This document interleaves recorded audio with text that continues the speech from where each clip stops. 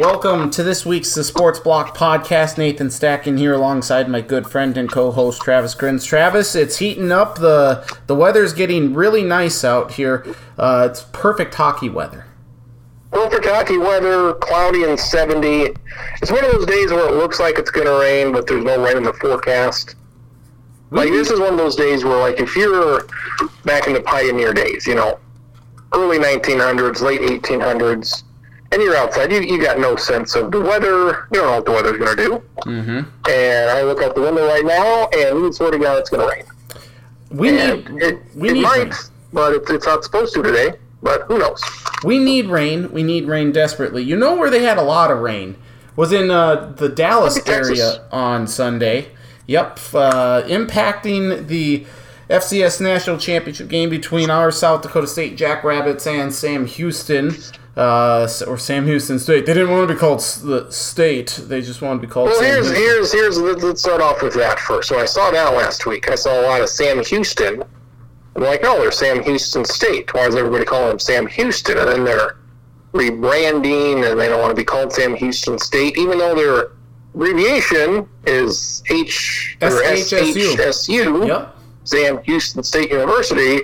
So if you want to not be called Sam Houston State, then you shouldn't go by SHSU. Yep. You should be SHU. You should be SHU. And don't mistake that shoe for the other shoe in the Northeast, Sacred Heart.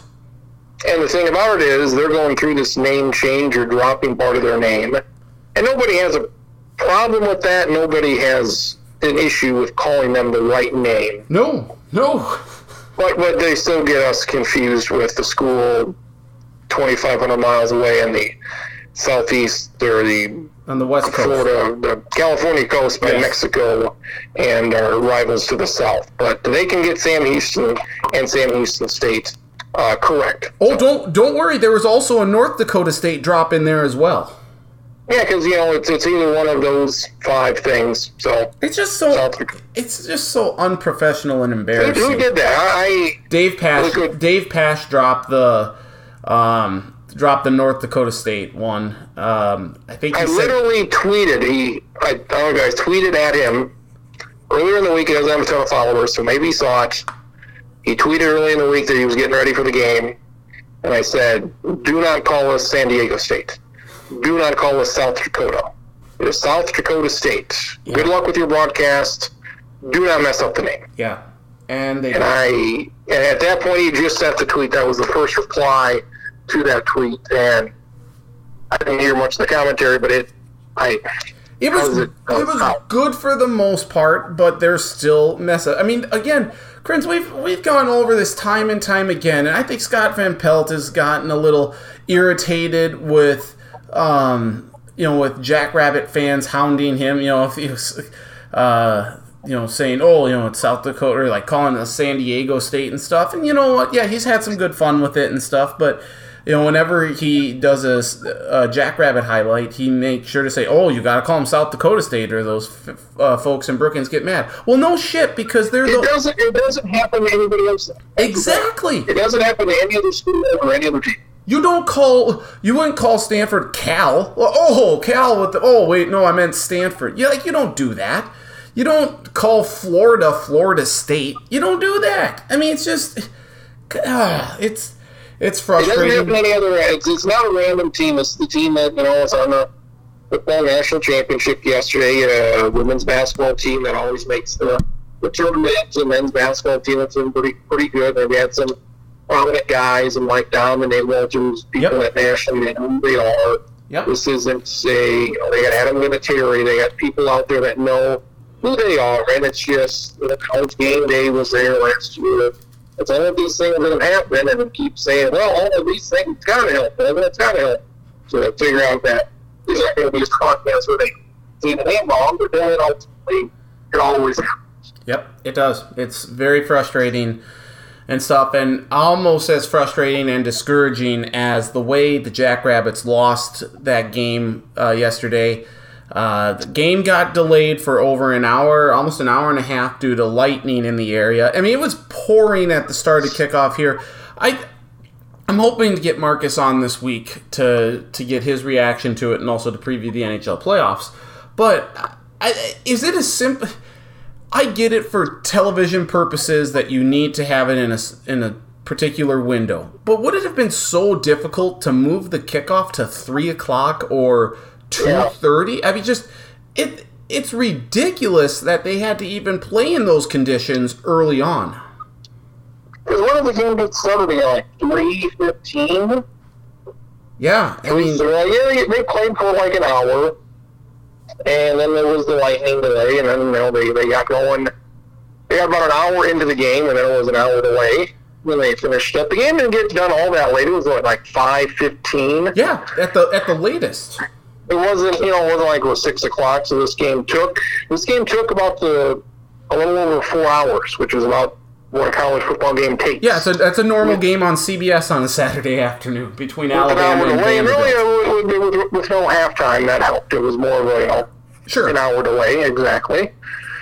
But I mean, the conditions were what they were. Both teams struggled with them early on, and even after it quit raining, guys were slipping all around. So both teams fumbled. Both teams had to deal with it, and they had some mistakes. But and SDSU failed to capitalize on a big one early in the first quarter when Sam Houston State, SDSU's up 7-0 at this point. Sam Houston State's punter couldn't handle the snap. Jackrabbits had the ball inside, like the 25 or whatever. And this was when Keaton Heide came in because Mark Gronowski got hurt on the very first drive. And at that point, when Gronowski gets hurt, and like the way he was limping, it's like, oh crap. Here we go again. Heide comes in. Pierre Strong runs in for a touchdown after after a bad something that Sam Houston State did. The Jackrabbits got the ball in good territory. Oh, it's a fumble. It was the fumble, and that Schmidt, the Sam Houston quarterback, lost. But anyway, so they're up 7-0, and it's like, okay, and Gronowski's done for the day.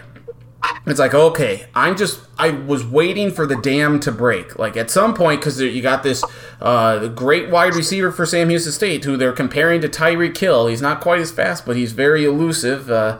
And whatnot, and you're just kind of waiting, and then when that punt, that muffed punt snap happened, thought, okay, SDSU, this is your chance. You can get up 14-0, 10-0 even, and really get going. And then obviously three plays, they got 3 yards or whatnot, and then a bad snap or a bad hold. They couldn't get a field goal at all, and it's just like, ugh. And eventually Sam Houston State got a 17-7 lead, and then it was the Isaiah Davis show. I mean, this freshman from Joplin, Missouri is so fun to watch, and that 85-yard touchdown run that he had to give the Jackrabbits the lead with 5 minutes and 41 seconds to go in the fourth quarter. There are very few runs that you will see in college football that are as good as that run was, given the missed tackles, the stiff arm, the juking. That was a fantastic touchdown run by an exciting player, hopefully for years to come for the Jackrabbits, and Isaiah Davis.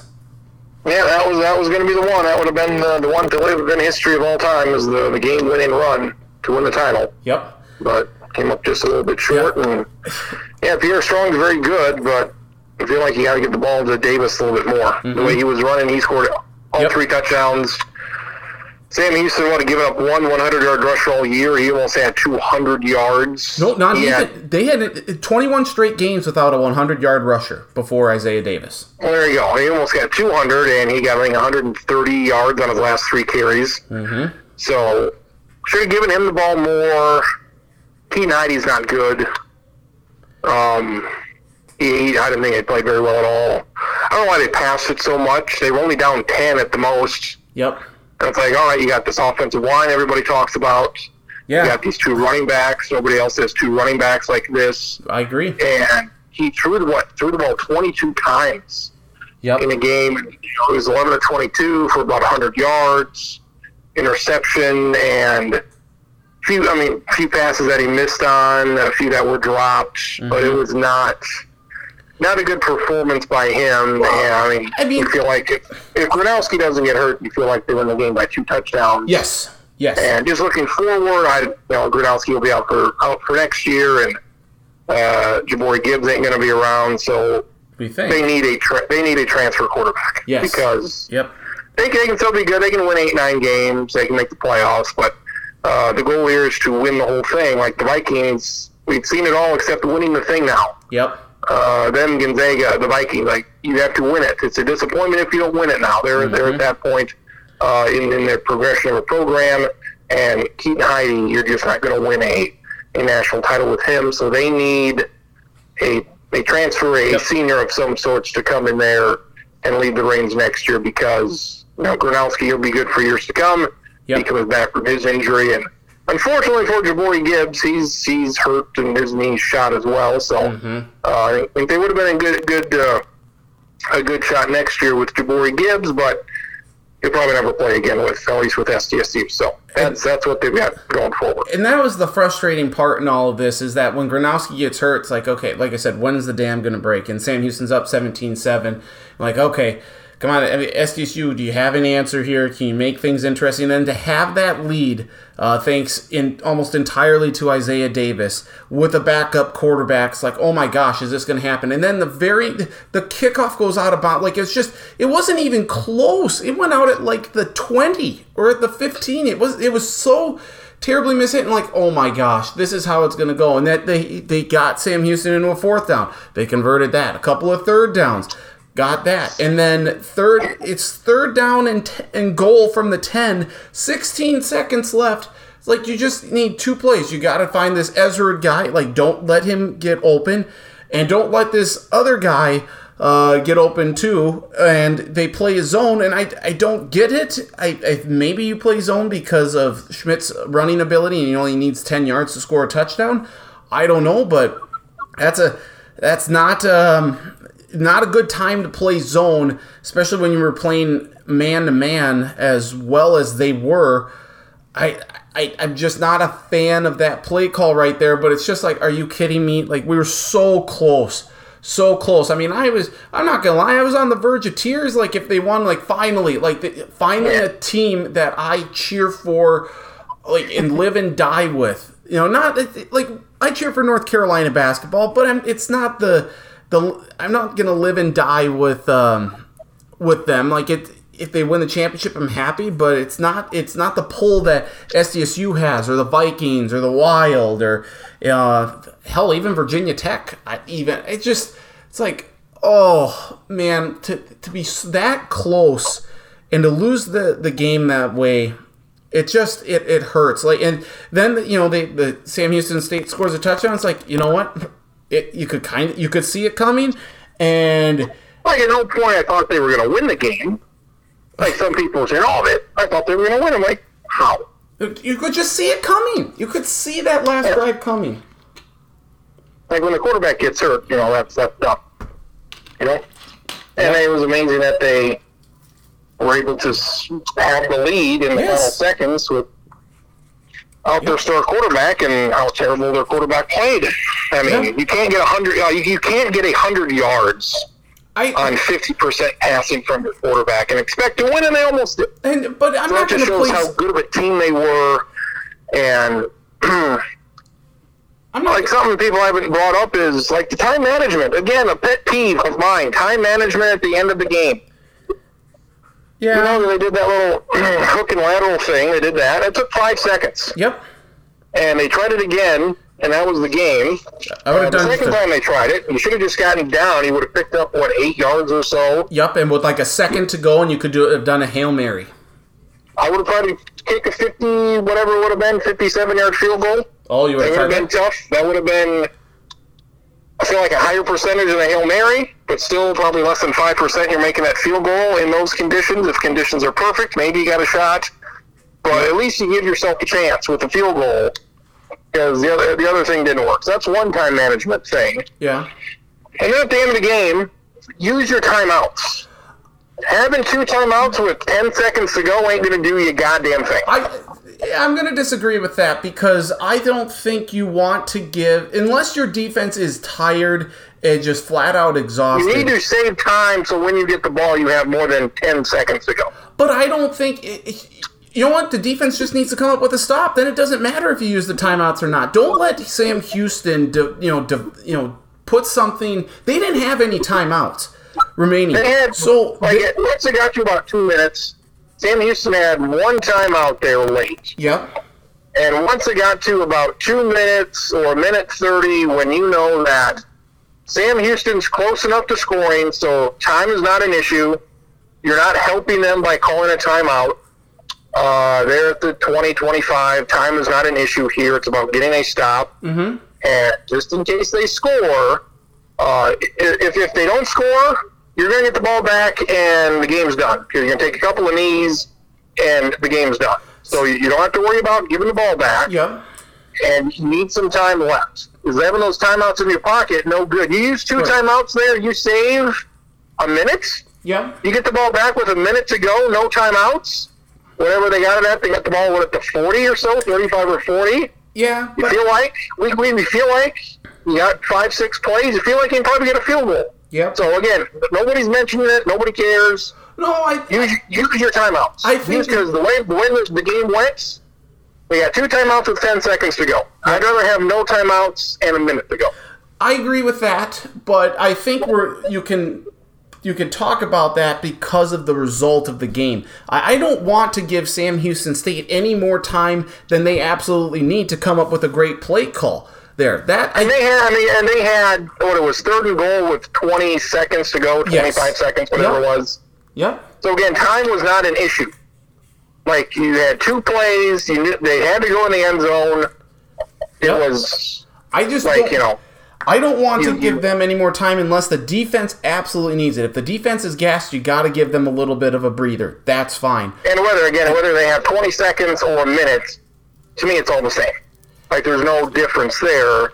The only difference is if they score, you're not going to win because there's 16 seconds to go. The other way is if they score, you got a chance. So again, time management, use your timeouts. Once it got to about a minute and a half, 2 minutes, use your timeout. I think somebody used a timeout there at the end. I don't know who it was. Maybe it was SDSU because they only had 2 to go. But because I think SDSU did use a timeout there at the end. Yeah. And at that point, they'd already let like 20, 30 seconds roll off the clock. So, I mean, they could have had the ball with legitimately a minute and a half to go. Yeah. And the way the game ended up, that would have been the way to go. Yeah, but that's not how it goes. I'm not going to place a whole lot of blame on that. At the end of the day, they just needed to come up with a stop or not, play that zone defense. They had multiple opportunities on that drive to get off the field. Because I feel like if they get the ball with a minute to go, they win. Potentially. If they get the ball with a minute and a half to go, they win this game. They could have. But then again, maybe they don't. I don't know. At the end of the day, you just needed to come up with that one stop. They couldn't. Sam Houston wins the championship, and I don't know how the transfer protocol is going to go or the portal is going to go for this team. But I feel like with the way that this game turned out, with SDSU losing there at the last possible moment, I feel like that's going to make this team hungrier next year and like more motivated to get back there, like to keep the band together. But it all hinges on what is being done at the quarterback position. Gronowski is serious knee injury. We don't know how long he's going to be out, but it's very unlikely that he'll play at all this season, which really sucks because, that's coming off of Jabari Gibbs, who we thought was, a great quarterback coming off of the heels of Taryn Christian. And Jabari got hurt against NDSU. So it's all about the quarterback position for SDSU. But this team, I think, to lose the way they did, they are going to be... To me, I feel like they're going to be hungrier than ever to try and get back and get that bad taste out of their mouth. Yeah, we'll see what happens with the quarterback. I don't think it's going to be next year, and, who knows if they ever go back to the national title. That's why you had to win. You had to win this one. Yeah, Sam Houston State was there, 9 years ago, and they finally won. So, SDSU's been good enough. They'll probably get to another one, but you never want to say for certain. Right. Yep. You don't. And I mean, when you got North Dakota State in your conference and you know you have to play them every year, and you know if you want a top 2 seed, you have to at least beat them. Yep. And the thing about it is SDSU has beaten North Dakota State plenty of times, but when they do, they lose to somebody else. Yep. They lose to a Cal Poly, they lose to a Southern Illinois during the season, which negates the North Dakota State win.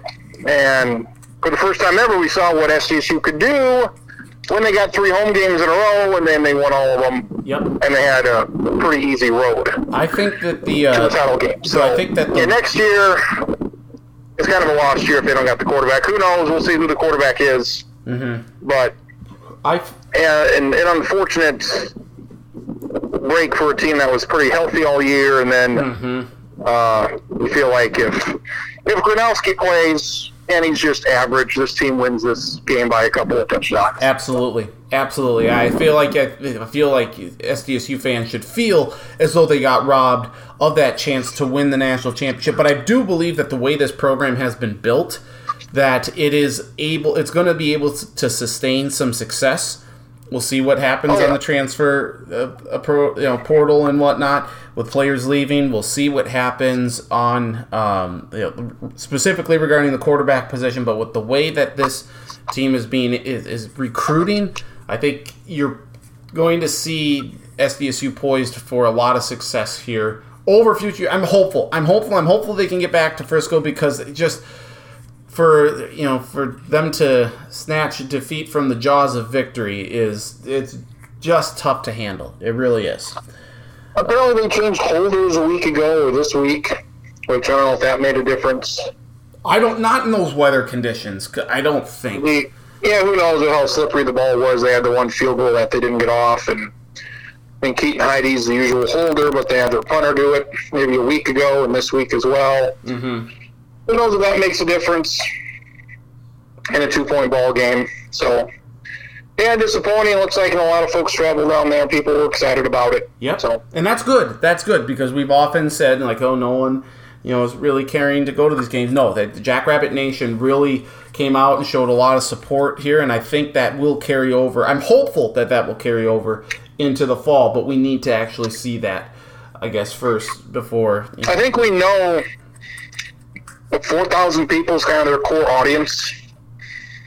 They had 3,500 tickets they sold out. I'm sure there were a few more than that down there. I think there would have been far more tickets bought by the SDSU faithful if Frisco had been able to have a full stadium. I guarantee they would. But you look at the attendance they had. It was 2,000, 3,000, 4,000 people. Even they didn't even get to the quarter capacity, 50% capacity that they limited themselves on during the year. So I feel like 4,000 fans are kind of your hardcores that are going to go anywhere. I think that with this team. So I think that this run has made more people excited, and I think you're going to see that reflected. I'm hopeful that it's reflected in how the fall season goes, which is only a few months away. So everyone needs to just take a little bit of time to rest, heal up, get healthy, get your mind right, and get ready for a regular haul of a season in which, SDSU does get North Dakota State at home. They go to Colorado State, a game that I think would have been easily winnable if Gronowski plays. With a different quarterback now, that's totally up in the air, but I think if everyone comes back, that defensive line is stout, number 22, fantastic. Reese Winkleman, very good. Gardner, the cornerback, he was good. Yep. The Gardner, the cornerback, very good. So, congrats on a good season for SDSU, and it just sucks the way it ended. But we'll see. I think they can get back to Frisco here. I think they showed that this is a blueprint that can sustain success, that they can continue to build on here, and we'll see what happens. But again, it's entirely up regarding the quarterback position. That's the main question headed into this fall season. My heart was pounding there. That final play, it's like 3rd and goal. You get to stop here. I mean, I didn't care much about it. They lost, and before they win, but it was exciting to see. Oh man, they came that close, and then the way it ended, you're like, well, yeah, that's a Viking or a Jackrabbit finish. It's like that's a Minnesota sports finish. They're going to get their dick stomped in versus James Madison by 40 points, or they're going to lose with a couple seconds to go. So I don't know if I call it a well played game because of the conditions, but it was certainly a memorable game. Mm-hmm. Isaiah Davis, Isaiah Davis, he was the man with a lot of unique things. Gizzard, as I called the receiver, Gizzard, he was good. Yes. So I was surprised that really none of these players were wearing gloves. Yeah. You would think that would help in the rain. I don't know. I think some of that, Gizzard wasn't wearing them. Then at the very end, he was. Yeah. I think gloves not work in the rain. I think so. I think I think the material makes it a little more slippery to catch it versus just barehanded. I feel like you can keep your hands dry somewhat if you got a pouch or something. In the rain, it was raining buckets out there. It was. That was interesting. Nobody was wearing gloves out there for either side. Where and how did you watch this game? I watched it at home. I was just by myself for most of it. You have cable? I had Dish. So, and I wasn't part of. I'm not in South Dakota, so I'm not part of Dakota News Now, and I didn't get the Avera Medical Minute right as Sam Houston scores that touchdown. I mean, how terrible is that? I mean, you can't. There is zero excuse for that. Zero. For some, we went over to Hartford to watch it at a friend's house, and he's got Hulu. We've got YouTube TV. Okay. Yep. And you would think at Hulu he would have gotten the KSFY feed and missed the final touchdown. But for whatever reason, we were on the Rapid City feed for the ABC affiliate out there. For some reason. Interesting. And we noticed this because KSFY did a pregame show, and we turned it over there, and it was an infomercial. So I thought they were doing like a half-hour pregame and postgame show. Yeah. Well, we didn't get that because we weren't watching KSFY. We were watching KOTA out in Rapid City. Yep. So for whatever his settings showed, or the Hulu thought that he was in Rapid City or something. So I'm watching the game, and I do have a phone, but I didn't check Twitter all that often on my flip phone. Mm-hmm. And it wasn't until I got home that I saw, nobody saw the last touchdown. It was literally when the ball was snapped, they went to like a commercial or that Avera Medical Minute thing, and then 10 or 15 seconds later, pops up on the screen, touchdown Sam Houston. So they literally missed the entire play. Yep. And I guess it happened one other time in the game, somewhere else later. I don't know when, but I don't know how. You're in the back. You're in the control room. Who pushed the button, or what happened to where that? It's absolutely to where that would happen. How does that happen? I mean, we've been in TV control rooms, and you'd have to push a button somewhere to cut away from what you're showing. I don't know how that happens. It's absolutely inexcusable, Travis. There's no good explanation for it. There's not. And I didn't realize it either until I was seeing on Twitter, like, the Avera Medical Minute. I'm like, okay, what the hell's going on here? Sean Cable's like, what is this about? Sean Cable's saying, Dakota News Now should never, or Dakota News Network, whatever, should never broadcast another game, blah, blah, blah. I'm like, what the hell's going on with this Avera Medical Minute? And then I come to find out that people missed it turned on right as Sam Houston State scores that touchdown. I don't know. I don't know if the game isn't delayed. I don't think this is a problem. But what? Because Avera Medical Minute is a thing on their newscasts. I think it's 2-3 times a week. They can apologize all they want, and they shouldn't be forgiven. This is not this is not a. The Heidi game between Oakland and the Jets or whatever it was. The Heidi game, One day, 1968, when they cut away to show Heidi, and people missed the Raiders and the Jets game. Yep. They missed overtime or whatever it was. So that was very odd. I mean, obviously they had a pregame show and a postgame show, and they did apologize numerous times afterwards, and they were lucky enough to be the station that got to carry the game, and it was It was like, yeah, it's inexcusable, and I don't know. It happened twice, and if it happens, that's not good, but it happened at the worst possible point of the game when that could have happened. Yep. That's when it happened. If you said, what's the worst time this thing could have happened? It could have been, when Sam Houston State scores the game-winning touchdown. Yep. That's when you would want to see that. And you need to have better control, either within the control room or something. Someone needs to do an investigation in terms of what happened here. But I'm sorry. Or a USD fan. Might have been a USD fan. Who knows? Yeah, it could have. It could have been. Honestly, though, I don't. That sort of thing is not very. I'm not willing to forgive that easily on something like that, because it's not something that should ever happen. You can have like various mistakes here and there. Like maybe a local commercial goes long and it cuts into the game. Telecast. That's a little understandable, because sometimes they have little bumps and stuff that run a little longer. You don't cut though to this medical minute at that. You just don't. So I think investigate, figure out what happened. But no, you're gonna have to regain a lot of trust in a lot of people. I mean, it's just inexcusable. I'm not willing to forgive on that, and I'm just glad that it didn't happen to me, because I get KSTP, the Twin Cities affiliate, the ABC local affiliate. So I'm glad that. The only thing worse would have been if SDSU scored the touchdown to win the game. Yes. Yeah, yes. That would have been the only thing worse. So we missed it. Well, yeah. Yep. Not good. Not good there.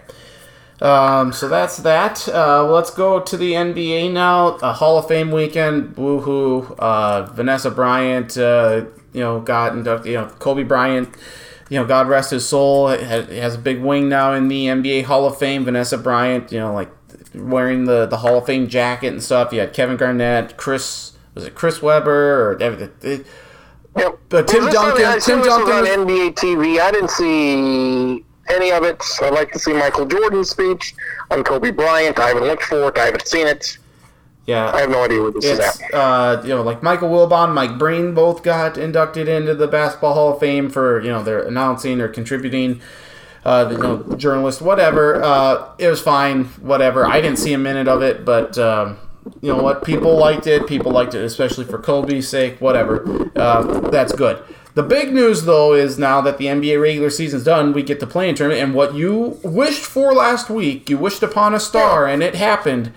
I really wish you would have wished, like for SDSU to win a national championship, but instead you wished for Warriors-Lakers in the NBA play-in tournament, and that's what we get. They are the 7 and 8 seeds, and Memphis and San Antonio are the 9-10. So we were talking right before we got on air and started this podcast about this play-in tournament, because I was confused. I thought it was best 2 out of 3, but it doesn't sound like that. So give us the layout of this tournament and then your overall thoughts of it. Yeah, the Lakers have had their injury, so they're the 7 seed, and the final night of the regular season was exciting because you had some playoff positionings. Were the Lakers going to be in this thing? We talked about it last week. The Lakers had to win, and they needed Portland to lose, but Portland won, so they get the 6th seed, and they get to take on Dallas. So you get Golden State and Steph Curry, who's won the scoring title, been playing out of his mind past few months. You got LeBron, who, if he's healthy, and Anthony Davis, see if he's healthy, as good as anybody to get to the finals again. But yeah, they got to be happy. ESPN, NBA's got to be happy that they get Warriors, Lakers. It's not a winner-take-all game. The winner gets in as the 7. The loser has to play the winner of Spurs, Grizzlies. So it's like the Spurs are 6 games under 500. In a regular season, they're losing 45 games or so. Mm-hmm. It's like this. They don't need to be in this thing. Like the Warriors and the Lakers, as your last 2 teams in, would have been just fine. Like there's no reason for Memphis, no reason for the Hornets as a 10 seed to even be given a chance to get in this thing. So on the east side, when you got the east, you got Indiana, you got Washington, you got Charlotte, you got somebody else in there. It's like, it's just another couple of games. Boston. You have Boston in as the 7 seed. That's the interest. At least you get a big media market there, a big storied franchise. Yeah, Jaylen Brown's out, so even if Boston gets in this thing, they're not going anywhere. They're going to lose to the Nets in the first round, so they're not going anywhere. And again, honestly, the NBA could be a six. You could make it a 6-team playoff on each side. The first 2 teams get a bye for a week, and you make the other 4 teams play a best of 5 and go from there. And this year you got the Lakers as a 7 seed, which they wouldn't have made it under my format. That would have been a big deal. But like a 7 and an 8 seed, would an 8 seed's made it once or twice, but you could cut the NBA playoffs in about half. Yep, certainly could. But you got the Lakers. If the Lakers get in this thing, they're going to be playing. They're going to be playing Utah or Phoenix, and that's intriguing. We're going to find out right away how good Utah and Phoenix are if they can take down the Lakers. Sure are. So we got Clippers, Dallas. You got Portland and Denver. They played last night. That should be a good series. I agree. I think Portland's going to win that way. Portland's playing right now. No Jamal Murray for Denver. I think Portland's going to take down your Nugget squad. You got Nikola Jokic. He should win MVP for Denver. That's Steph Curry is getting a lot of momentum and talk for MVP. He'll be there, but Giannis not in the mix. Harden and Durant and Kyrie Irving don't ever play, so they're not in the mix. So I think it's got to be him. And on the East side, you kind of got those 3 teams in the East. That's interesting. Can Philadelphia finally do something? I'll take Brooklyn and the Lakers to meet in the final. That's your marquee matchup with the most stars, and that's what I think is going to happen. I think congrats to the Knicks for being a top 4 seed. No one saw this coming, but they're going to lose to the Hawks. Hawks are going to take them down because the Hawks are a better team than the Knicks. Just are. Sorry. I'll be rooting for the Knicks and our guy Tom. I'm not. I never root for the Knicks. To hell with Spike Lee and the Knicks fan base. Nope. I don't care. I'm tired of the Knicks. I'm tired of the Knicks. I don't give a shit about them. You're tired of the Knicks? You like the shitty teams, though, Stack. And this has been a shitty team for a long, long time. Yeah. This is the best they've been in 8 years. Don't care. I'd much rather cheer for Charlotte with Lonzo Ball, or with LaMelo Ball, than that. I'd much rather see the Atlanta Hawks win than the New York Knicks. Sorry. Not sorry. Screw you, New York. I would say this, though. It mentioned inexcusable things that Dakota News Network or Dakota News Now, whatever the hell they're called. Dakota News Now, thank you. Showing the Avera Medical Minute there as Sam Houston State scores that game-winning touchdown. What's almost as inexcusable is the Clippers losing their last 2 games to the Rockets and the Thunder.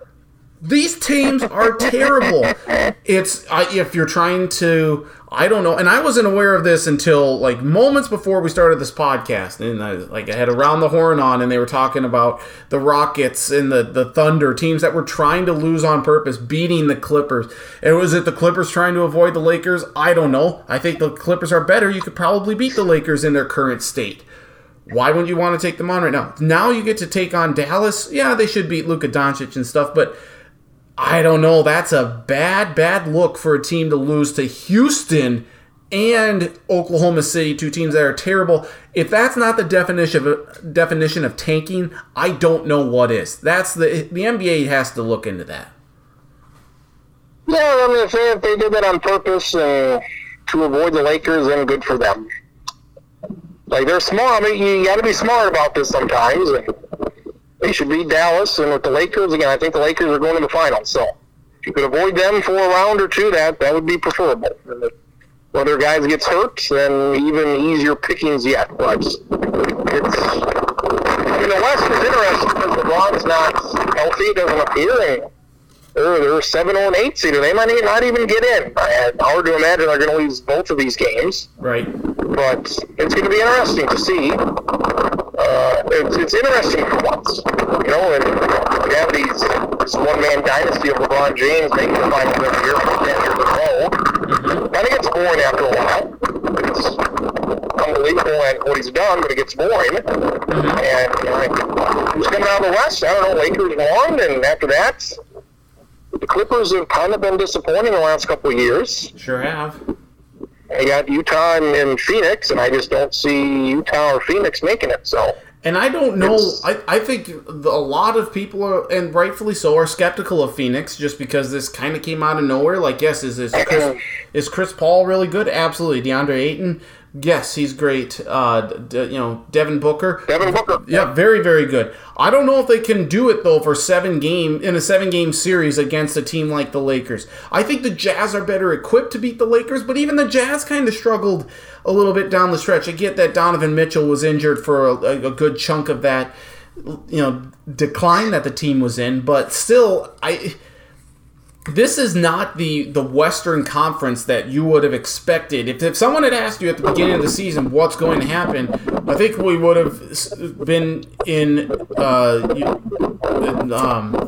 harmony here, saying like, oh, this is going to be the Clippers and the Lakers. LA's are going to be 1 and 2, and then we'll see what happens down the line. I don't think anyone saw the Clippers being a 4 seed, like Denver, Phoenix, and Utah jumping. Maybe Denver as a 1 seed, but certainly not Utah or Phoenix in the mix here. So the West is going to be interesting. Like I said, right now I like Portland to beat Denver, the Clippers to beat Dallas. I'll give Utah over whoever the heck they play. Phoenix, if it's the Lakers, I would maybe take the Lakers as a 7 seed. On the East, Philadelphia will beat whoever they play, whether that be Boston or Washington. I'm hoping Washington, because Washington's actually fun to watch with Russell Westbrook. Brooklyn, the 2 seed, would play the other team. I hope Boston doesn't make it, because that would just be funny. The Bucks and the Heat, that's ripe for an upset, but I'll take Giannis and the Bucks, even though the Heat are playing pretty well right now. And then I'm taking the Hawks over the Knicks. Yeah, it sounds about right. Favorites for the most part. Like, I don't know what's coming out of this thing, like those top 3 teams in the East, because Brooklyn's 3 have not played much together. We'll see if that matters. And when they have played together, it's been so-so. They haven't exactly torn it up. Mm-hmm. So it's interesting, since we don't know for sure what's going to happen. It's intriguing for once. In the NBA, when it's always, it's going to be LeBron versus somebody, and now we don't know. Speaking of intriguing, 4 of the 5 NHL playoff games over the weekend went to overtime, and all 5 games were decided by a goal. Florida, Tampa Bay, because nothing says hockey like a battle of Florida teams in the playoffs, was the most entertaining game of the weekend. Just a lot of pushing, shoving. No love lost between these 2 teams. Good power plays, good offense, a lot of good saves. The Wild won against Vegas. I didn't get to see that because they scored like moments after SDSU and Sam Houston ended. Like, well, crap, I missed this, but at least they won. Your Penguins lose to the Islanders in overtime. The Capitals beat the Bruins. So the NHL playoffs have started very good right now. Last year on NBC, so I encourage you to watch the hockey, because the hockey playoffs are hopefully going to be good. I don't know. I can't care. I know you don't, but Kirill... I don't stay up. I usually go to bed at 10 o'clock. I would like the overtime games. They're like a 6 or 7 o'clock game that goes into double overtime. I'll switch on over to that. But yeah, it's all these more regionalized than most years with their new divisions for this year. And yep. I don't know. Go Pittsburgh and go wherever the hell else. So I hope the Wild win just for something different. Yes, and so Marcus and I can be somewhat happy that a team is doing something from the state of Minnesota. Yeah. So there you go. To the baseball we go. Twins suck. They continue to suck. There's no hope in sight for this team. I think we've all just given up on them. I've given up on them. Have you given up officially? I'll give them 2 weeks. I'll give them Memorial Day. I'll give them June 1st. By that point, we'll be 50 games in, 45 games in. Yeah, it's not getting any better. They finally won a close game. Miguel Sano had a 3-run home run Saturday to win a game, which they were down like 4-1. Mm-hmm. They came back to win. So there was that. Mm-hmm. Yeah, they're not getting any better. So they got to start doing stuff here pretty soon. Because they're like 8-9 games out. The National League East, very intriguing. All 5 teams within 3 games of each other. I mean, even the Central's not that great. The Giants continue to, I think, be the surprise of baseball right now. They're 24-16, playing really good. The Dodgers really slumping. The A's continue to play good baseball. Boston still on top ahead of Toronto, but you have the Yankees and the Rays all within 2 games. So that's interesting there. What caught your eye overall from the weekend in baseball? Albert Pujols found with the Dodgers. Yeah, why? I don't know why. Doesn't have to move then? They should be good, but why they would want him? Of all the teams, they're the most talent-rich team there is. Yep. With the fewest spots available, I have no idea why they would want him. So that I scratch my head on that. He's never going to play. Mm-hmm. They don't have a DH. It makes no sense. So that's bad. If you're going to go to a team, go to the Cardinals. At least there's a reason behind that. Yep. But, and he said, I guess today he's got plenty of gas left in the tank, and he may not even retire at the end of the season. And I talked about him last week about how he is the worst, probably one of the worst 5 players in baseball. He's slow. He can't hit. His defense is bad. He doesn't give you anything. He is a negative on your team. You were worse with him. Him just being on your team and playing makes you worse. Sounds like he's chasing a ring. Oh, he's got, 2 with the Cardinals. I know he does. He's chasing that one last one, though. So he's got them, so you don't need one more. So he's chasing one more, and that's why he joined the Dodgers. So, yeah, if you're going to go to a team, I guess go to the best team and maybe win a World Series. And, Giants pitching continues to go well, and it's been all off-season talking about the Padres and the Dodgers, and here we are with the Giants. Yeah. They're right there. And maybe it ends up that maybe the Padres don't even make the playoffs. No. Or the Dodgers don't make it. If the Giants are winning this division, which we'll see what happens. Yep. But maybe they get 3 teams out of the West. So there's that. We've got, I guess, my players of the week. Yes. Kind of, sort of. Yes. I'll name these guys. I want to give it to somebody who's actually done something. But we'll just make note of this, that the Mariners brought up their top 2 prospects Thursday. That was fun for them. They had a pitcher, Logan Gilbert. He gave up 4 runs in 4 innings. That was his first start. So he's their top pitching prospect. And they got an outfielder, Jared Kelenic, from the Mets a few years ago in the Robinson Cano trade. Mm-hmm. And he's the number 3 prospect in all of baseball, and he's at a home run already. So some excitement for the Mariners. Some of their prospects get called up. So guess we'll go with those guys, even though they haven't played more than a few games. So you're going to go with both of the Mariners guys? Yeah. Logan Gilbert, right-handed pitcher from Stetson, and we're going to go with Jared Kelenic, outfielder for the Mariners. I think you have to love Stetson because of the hats, right? Yes, and Jacob deGrom, I believe, went there. So there you go. Stetson, it writes itself. Call yourself Stetson, you better have a big hat somewhere. You better. And just another stupid Twins thing that doesn't really matter, but it's just stupid. They got a lot of injuries, and with the loss of Jake Cave, he broke his back. He's on the 6th ADL. And so they need another outfielder, and they call up a guy named Rob Refsnyder. He's been around a few years, and he's not any good. And he's one of those guys where I don't know how he's on a team anywhere. Just, 200 hitter, just terrible, but doesn't bring anything to the team. So we call him up, and he got hit the other day. And there's also another guy in the minors they signed this year. His name's Keon Broxton. He was with Milwaukee a few years ago. Had a good rookie year. Showed some power. He's pretty fast. He's a really, really shitty Buxton. Even when Buxton's shitty, this guy's shittier than him. Okay. So he's on the roster too. He ain't gonna make a whole lot of difference, but he would have been another candidate to call up. So you got these two terrible outfielders. They need to call one of them up. And I call up this Ref Snyder guy. I would have called up Cam Broxton because at least he's done something at some point in his career. Mm-hmm. I think he had a pretty good spring training. This other guy's never done anything. So there's that. And they talk about, well, I think Ref Snyder can play a little infield too. He adds versatility. Like, all right, like how many guys do you need in this infield? You've got Williams Astudillo. He can catch. He can play third. He can play first. He can play the outfield.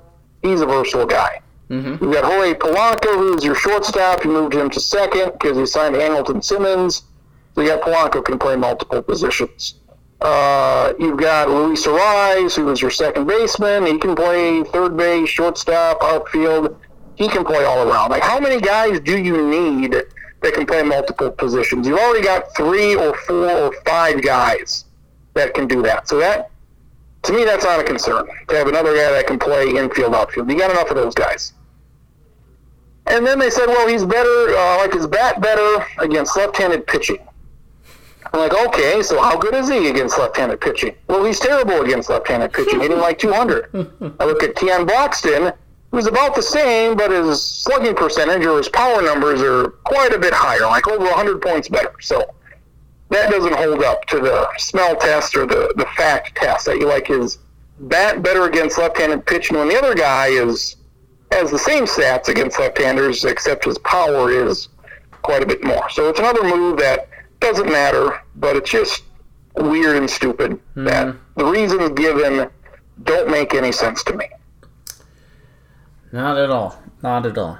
So that will see. Way more time spent on 2 middling AAA outfielders that are awful.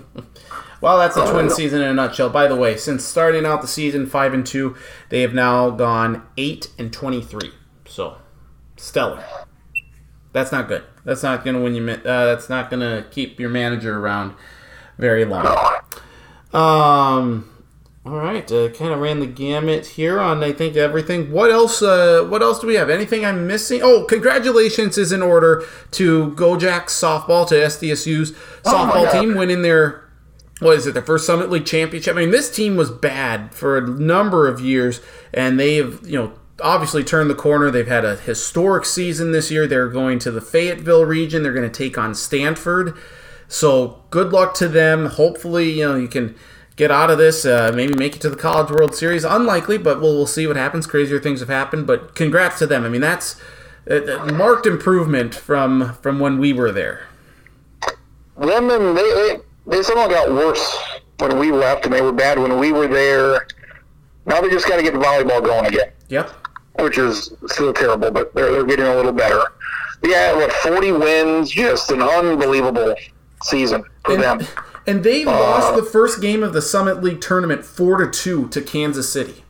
And so their backs were up against the wall. After that, I think, or 3, 4 in a row, 3 in a row after that to get there. So yep. So their backs were against the wall. So that's the adversity that you like to see, and it's it's just nice that the great season that they had was rewarded with a trip to the playoffs or to the. And I believe since they won the regular season, I believe they host it next year, the tournament, because it was in Fargo this year. So I'd assume they would host. So that's exciting. Hopefully they're good for a while, and we'll see how they do against Stanford. Yes. Yep. So good luck to the softball team. Anything else that I'm missing that we should be talking about here? Not really. We played pickleball Wednesday. Marcus played with us. Oh, he did. Good time was had by all. Might play tonight. A little cloudy. Should be fine. We'll probably play tonight. Where's your skill season is? Huh? Where's your skill set now as a pickleball? Like, how much better have you gotten? How much? How good do you think you could you play against some of the better players in Mitchell? I got these old people out there, and they're really good, and I'm nowhere near as good as they are. Okay. And we played, and spent the last 2 weeks practicing, and I'm like, all right, I'm ready to go. And then, it seemed like I was on the losing side most of the time. And he's got to get better, certain things, more accurate and things like that. Mm-hmm. So, some of these old guys and ladies, they are good. So, be competitive with them. That would be good. So, very good. I mean, SDSU season is done, and kind of look back at everything they did with football having their best season they've had. Men's basketball was disappointing. Women's basketball, well, not another good year for them, but it was Maya Sellen, and that hurts. They had a historic season just like Go-Jacks football, and it came crashing to a halt because of an injury to a significant player. So that's unfortunate. Softball had their best year, so that's good. Volleyball was bad, but they're getting a little better. And whatever, track and swimming and whatever else they had. They had fine seasons. Like soccer had a fine season. They didn't win the Summer League title, but they had a good year. I don't think they lost. They didn't lose until the Summer League regular season. Yeah. So it was another really good year for SDSU, and just the whole build up to the football game. It was kind of like they don't have that star player. They didn't have the Zenner or the Winicky or the Dallas Goddard. Mm-hmm. So everybody was like, "All right, this is for the coach. This is for Stiglmeyer. Yep. This is for him. This is because he's been there forever." And everybody was that was kind of a unique build up to the game that doesn't happen a lot. Where the storyline is, let's win this for the coach who's been here 25, 35 years. And is an undergrad here and has been here, forever. Yep. Win it for him. So if they ever do that, that would be nice if they could win it and he still be the head coach, because we know him a little bit and he's unique and he's really good. He's as nice of a coach, I think, as you will find in football. And nobody deserves anything, but it would be nice for him to get a national championship to cap his career off. Indeed. Anything else? That should be it. All right. Well, you have a great week. We'll be heading out to the hills middle of the week here. The weather was supposed to be good, and now it's a little cooler, so I don't know what the hell's up with that. But you want to go see Mount Rushmore? We're not going to go pay to see Crazy Horse because that thing never gets built. So, have you seen Mount Rushmore before? Oh yes, I have. Yep, we've been out to the Black Hills numerous times. My father-in-law, who we're going out with, has never seen the faces. So we're going out there for him. The Royals fan? Yeah, the Chiefs fan. Oh, good. Yep. So good. Looking forward to that. So it's a quick trip out there, but I'm hoping that we can stop at Al's Oasis for the world's greatest strawberry pie. In my opinion. When are you going to be at Al's Oasis? I'm hoping tentatively. I'm hoping Wednesday around whenever noonish. On the way there. Yes, on the way there. Okay, we're probably going to be. We're doing something. We're going to Chamberlain Sunday. Oh, you are. So. Well, I mean, it might be. I pass you on the interstate. We could see each other. Two ships in the night. Very good. Yeah. So looking forward to that. We'll have some stories next week, and we'll see what the NBA playoffs are shaping out to be like. We'll talk about the NHL playoffs. We'll talk about the struggling Twins in baseball. A lot to go through. So you have a great week. Enjoy the pickleball. Yes. And we'll talk to you next week, my friend.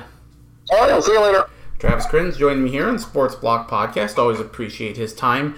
As always, you get a tough loss. It's just the way that game happened. The way it played out. With the rain and Gronowski getting injured and then have the lead. Isaiah Davis, that 85-yard touchdown run, you'll see very few runs as good as that one by Davis to give SDSU the lead. And then just to lose it at the end. It's just it's heartbreaking. It's heartbreaking as a Jacks fan. It's heartbreaking as an alum. It just sucks, and hopefully they'll be back. But prayers for Gronowski and a speedy recovery. But sounds like he won't be playing next year. That's a significant knee injury, but we'll see what happens. We'll talk more about the game. We'll try and get Marcus Traxler on. He was there, and we'll talk some. We'll just rehash what he saw, and we'll also talk some NHL playoffs as well. On this week's edition of the Sports Block Podcast, which can be found on podcast.com. Follow me on Twitter at NDStacken, Facebook Nathan Stacken.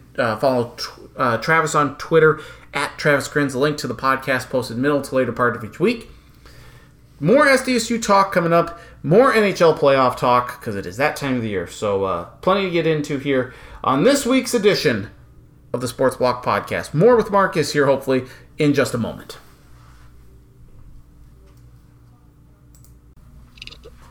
All right, continuing here on the Sports Block Podcast, continuing our breakdown of the FCS Championship game, and also talk a little bit NHL playoffs, preview those a little bit. My good friend from the Mitchell Daily Republic.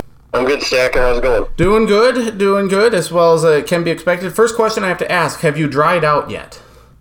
I'm dry. Yeah, I'm dry. It took a while to get the pants dried out and the jacket dried out and not have everything stink on the way home, but yeah, we're good to go there. So, are you just like in an open press box there? Like what? Like they basically can. The press box at Toyota Stadium is quite small. It basically only had room for about 12 people in the writing area. So it's funny. SDSU's press box in that sense was bigger, but then they turned basically. In the middle of the concourse at the 50-yard line, they have the club area, for soccer, and it has, basically darkened windows and everything, and they turned that into a second press box. So that's where I was at. Happened to be right at the 50-yard line, and a lot of the South Dakota media was down there as well. So perfectly fine setup, other than being really loud during the game, just because people were behind, and we were kind of curtained off. People were behind us, at the concession stand, just sort of cheering and stuff. So, but other than that, no, it was good. Were you on the SDSU side then? Yeah, behind SDSU's fans, behind SDSU's bench. Yep. Okay. Well, so let's start there. Obviously, very disappointing, and I guess we'll kind of go in chronological order with how this game began. Downpouring. I mean, just raining cats and dogs at the start. A lot of muff snaps. Sam Houston stayed at a fumble. Then a muffed snap on a punt that set SDSU up in great shape, but they couldn't capitalize. I just got to ask, should the game have even been started at its original time? I understand for television purposes that you need to have it scheduled, but I think they could probably see that there was a storm coming, and with how nasty that rain was, would it have made more sense to move kickoff back a couple of hours or a few hours? Well, certainly in retrospect it would have. I think, and I guess, there's something to be said. The TPC, Craig Ranch was 15 miles up the road or 10 miles up the road, hosting the Byron Nelson, the PGA Tour event, and they moved everything up to sort of try to beat the rain. I don't think that really worked either. They were delayed much like the football was, but looking at the forecast sort of beforehand, it kind of seemed like, okay, it's going to rain hard in the morning. You might have a chance for it to break up kind of around 1 o'clock or at least diminish. And that really wasn't what happened. It rained just as hard from basically 1 to 2 or 1 to 2:30. And really more so from, in the time of the delay. It rained, but it was more so the threat of the lightning by. So, in retrospect, sure, you can say, yeah, they maybe should have moved it back. I'll say this. The only reason they were playing 1 o'clock on Sunday is because ABC wanted it there. ESPN wanted it there. And so if ABC wants to play at 1 o'clock, they're the ones that are going to call the shots. And, I guess the NCAA, certainly could have moved the game back. I don't think that was necessarily very realistic. But it's hard in retrospect to not say that it had an impact on the game. It certainly did. Yep, on both sides, too, no less. Yeah.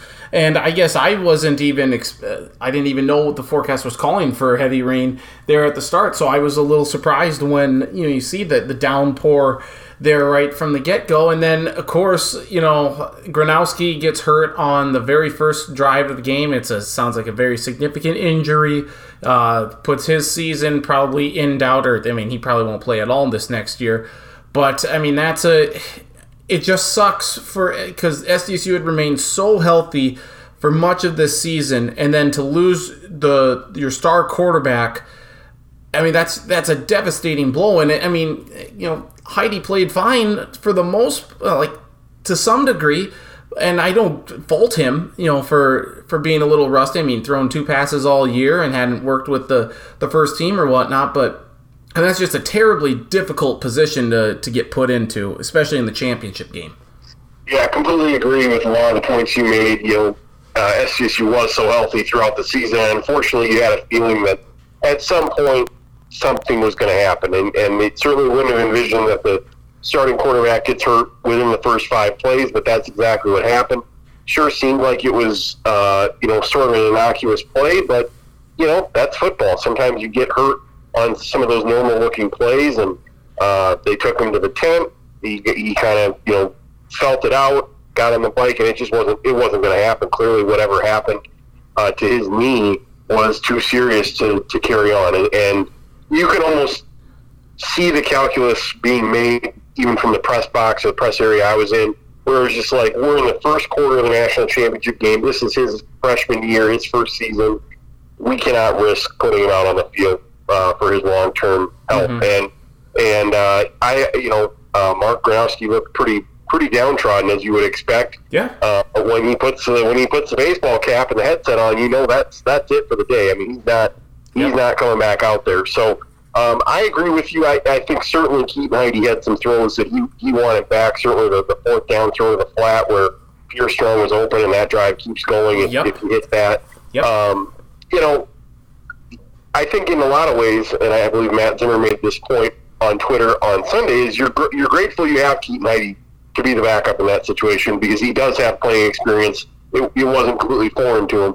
But at the same time, you're playing Gronowski for a reason, and Heide, it just wasn't in sync, wasn't in rhythm. I think the weather conditions had some feeling of sort of keeping the passing game in check. The receivers just not getting open to the degrees that they needed them to against Sam Houston's pretty decent secondary. So it was just an uphill climb all day, and they had drop passes. It certainly wasn't all on Keaton Heide. So, it sounded like some of the offensive play calls were, hey, we're going to run Gronowski in this championship game. Well, those are off the table when he can't play. So everything had to just sort of be reassessed, and I felt like you really saw that out of the lightning break. Yes. Where it was just like, okay, they're having a hard time figuring out what exactly they're going to do. The weather is not letting them run the offense in the way they could.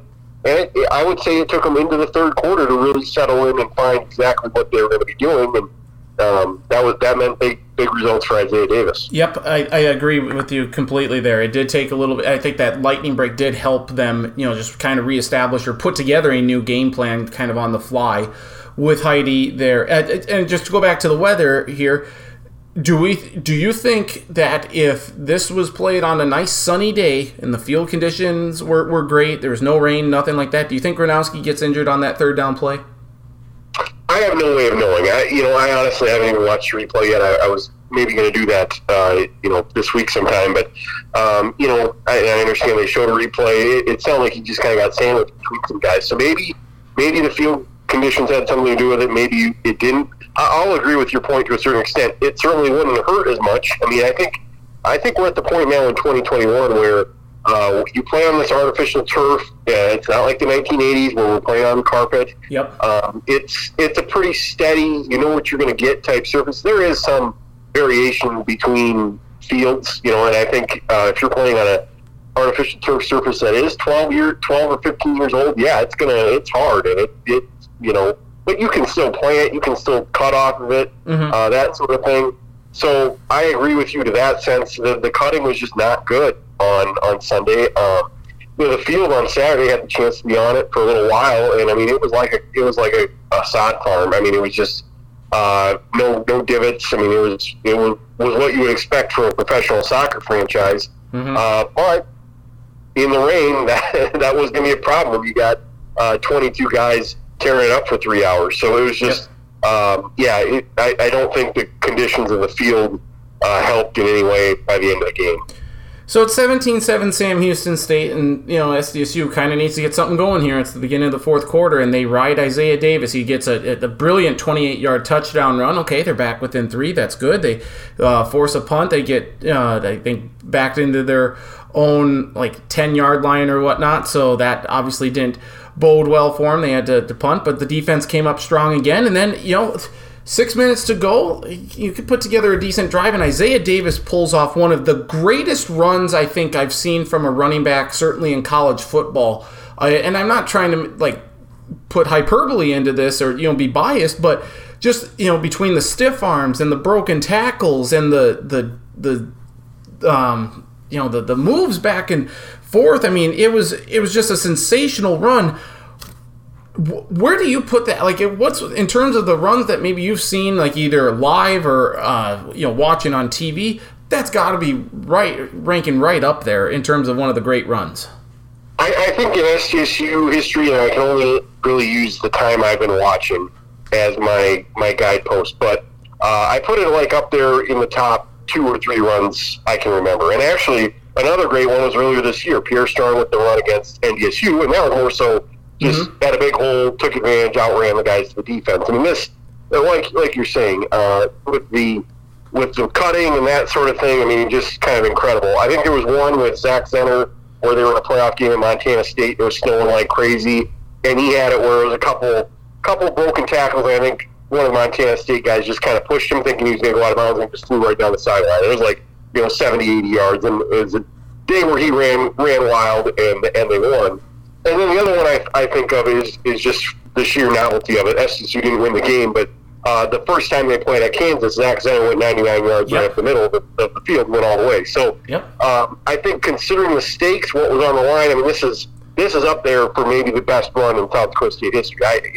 The old-timers could probably tell me Josh Ronick run from the 90s or, go further back, certainly. Sure. But, I mean, that was a pretty incredible individual effort. John Singlemeyer made the point that, I mean, it's probably the best run he can remember from an SDSU player in his career. And obviously he's got 25 years under his belt now. So, I mean, that kind of gives you all the validation you're looking for with that run. And, you're sitting there. First of all, it is just utterly surprising because I thought exactly what you're saying. Hey, it's 6 minutes to go. This really is SDSU's chance. You got to go 85 yards. Need to string some first downs together, but you have a chance to go win the game right here if you can get everything to go. And Isaiah Davis, for his part, just takes all that out of the equation and puts together an unbelievable run. The stadium is just, it's pandemonium from the SDSU fans, and frankly from me, because you're just not expecting that. And you just flip things around, and now it's like, okay, well, it's SDSU's defense that has a chance to basically go win the game. Something they've done so much of in these playoffs. In Southern Illinois, they had some critical stops. And, certainly some of these other games, North Dakota State, they had the defensive stops to get it done. So you're feeling pretty good if you're an SDSU fan. And I just want to back up to one thing you just said. Talking about, they're down 17-7 at halftime. And I agree with you. They did make some adjustments out of halftime. But you think about how that first half ended. They give up the touchdown to Ezard where he runs across the field, and they get 17-7 eventually. But they get an interception to Heidi at the end of the half. They almost turn that into points. It kind of felt like, okay, they might be reeling a little bit here. And then instead of getting halftime, you get 3 minutes. So it's like almost like where you would normally have that halftime to recuperate and come up with, hey, let's settle in a little bit here. You had the 3 minutes, and then you got to go back out and Sam Houston gets the ball, and there's, you got to stop him again. So if that felt like a tough position, frankly, Sam Houston probably could have maybe put the game away there, a couple opportunities, and it didn't, and SDSU stayed in the game, and that's where you credit the defense. I think that's what makes the last drive more difficult. It's like SDSU's defense kept him in the game in that little period. Yes, I mean, but then like the opening kickoff or the ensuing kickoff after Davis's run, it goes out about was that a mishit? What I mean, I'm guessing you want to keep it out of a potential run back, but that was mishit so bad or miskicked so bad. I mean that immediately puts the defense in a hole because it shortens the field significantly for Sam Houston. Yeah, and there's kind of a little bit of history just from SDSU this season of big plays and then the kickoff out of bounds. And you're just like, you can't have that happen, especially in the national title. Cannot have that happen. And, special teams got a lot better as the season went on for SDSU. It was bad for a few weeks earlier in the year. It was not good on Sunday. And, a couple missed field goals. Obviously, one was a bad snap. Both were a bad snap. One got down. But punting was okay, but you almost gave up a punt return touchdown to Ezard. Called back thanks to a block in the back. Punt return, I don't know if SDSU returned a single punt. Now, again, some of that is just disaster mitigation in some ways. You just fair catch it or let it roll. You don't need a mistake in the rain. But just too many mistakes. And the kickoff ends up being kind of the ultimate where, you kick it out of bounds, they get it to 35 or the 40 or whatever it is, and again, 5 minutes, almost 6 minutes of time. You're like, hey, let's end it here, but that did not help. And then, the SDSU did have multiple opportunities to get Sam Houston off the field. Sam Houston converted at least one fourth down conversion, if not two, multiple third downs, and SDSU almost got Schmidt there, I think, in the backfield on a run. I think it was like a 3rd and 10, 3rd and 12, and he just slipped out of the grasp and was able to get it to like 4th and 2, and they would end up converting. They're just marching down the field and like, okay. And then I think they did convert 2 fourth downs because Ezard had a pretty sick catch there for 3 yards there. And I'm like, oh my gosh, why can't he just drop it there? I think that set him up 1st and goal at the 10. And it's just like, okay, they've got to stop. Well, you get to 3rd and 10, and then it's the zone play. I don't understand the zone because they had been playing such good defense man-to-man. Were they worried about Schmidt maybe running it? 10 yards, it's, you have a spy in there or something. Zone just did not seem like the right call to me there. Curious what your thought was on that play, because South Dakota State fans may not have seen that in Brookings and Sioux Falls because of the Avera Medical Minute, but for those of us that did see it live, it's like, what the hell? Yeah, you do kind of, and I think John Stigler made this point this week. He kind of had a wrap-up press conference a couple days after, and he kind of made the point of, maybe unlike any other game in his career, you kind of re-rack every play and you think about, what you could have done different. I think this is one of them where you're just like, I think it was 3rd down they scored on, right? Yep, and so you're just 3rd and 10. You're kind of, obviously Sam Houston had the right play called on. The guy that scored at an option route, so he just breaks that off to the middle, kind of splits the 2 defenders. Great throw by Schmidt. I mean, he sticks in there to the point where the receiver really had no choice but to catch it. Yep. And I agree with you. You hate running too much man-to-man, honestly, because it just feels like you're asking to get beat. But SDSU did a great job with it all day, and I can understand kind of breaking up your defense for the zone factor late in the drive as you get closer to the goal line, but. Great play by Sam Houston. They snuck it in there. I thought I had a feeling SDSU was going to stop him, but when they converted the 4th down on the near sideline, where he kind of caught it right at the sticks, and if you look at the replay, I did see that the SDSU defender. He's like 3 inches away from knocking that away. Yes. There's your ball game if you get the hand on that. So, and after that, I'm like, okay, this is starting to get a little too close here, and then obviously. Great play by Sam Houston to score 16 seconds left. Mm-hmm. And Travis brought this up earlier, and I disagree with him a little bit. He said he thought that SDSU maybe should have called timeouts to conserve the clock, and I am of the mindset that you don't do that, and especially because Sam Houston only had 1 timeout. And I think you only do that if your defense is reeling, if your defense is out of gas, because why give Sam Houston State more time to call a play? Or just draw something up that might be better suited. Give them time. The clock is working against them. They're the ones that need to score. Any thought on your part? Like, should SDSU have called some timeouts there to conserve some time? Yeah, I think they should have. And it's, again, hindsight is 2020. We see it so clearly now. But if you do sack Sam Houston, you're letting the clock run. I mean, you're not stopping it for him in that situation. Right. And I know that John Stigler has done this in the past. Actually, the last playoff game in 2019, when we lost to Northern Iowa, I think it was a drive. Northern Iowa had a long drive. They kicked a field goal, and SDSU used their timeouts with like a minute 30 left to force the field goal and end up being the go-ahead kick. But then they got the ball back with a minute or a minute 15, no timeouts. So I know that he's thought that way before, but I think he kind of had the thinking you were, where it's like, hey, I don't want to help them out here. They don't have many timeouts. That sort of thing. I just think that look at what almost happened there at the end of and obviously, again, we know how that the extra point was missed, so you would only need a field goal there. Cole Fromm does have a big leg, not the most accurate. He tried a 67-yard field goal earlier this year. It was nowhere close to being made, but he tried one. And again, Sunday's conditions were probably not the right conditions to try a field goal that long. But if you have 40 seconds instead of 16, and you already got the ball to the 45-yard line of Sam Houston, you might have a chance of making something happen and at least get that game-winning field goal off. So, I think the timeouts probably should have been used, because you're sitting here a couple days later and you're saying, well, we still got those 2 timeouts and they don't do us any good there. And even that last play, I think if Yankee just goes down, they call a quick timeout. You give a chance. You could have either gone with Fromm for a field goal or tried a Hail Mary there. It didn't work out. It's a devastating loss, I think, for SDSU, because they were so close. And I think what hurts even more, from my standpoint, and I don't know, I mean, you're in that odd predicament here, being an alum of the school, but also having to be bipartisan or impartial to it, because you're covering the game.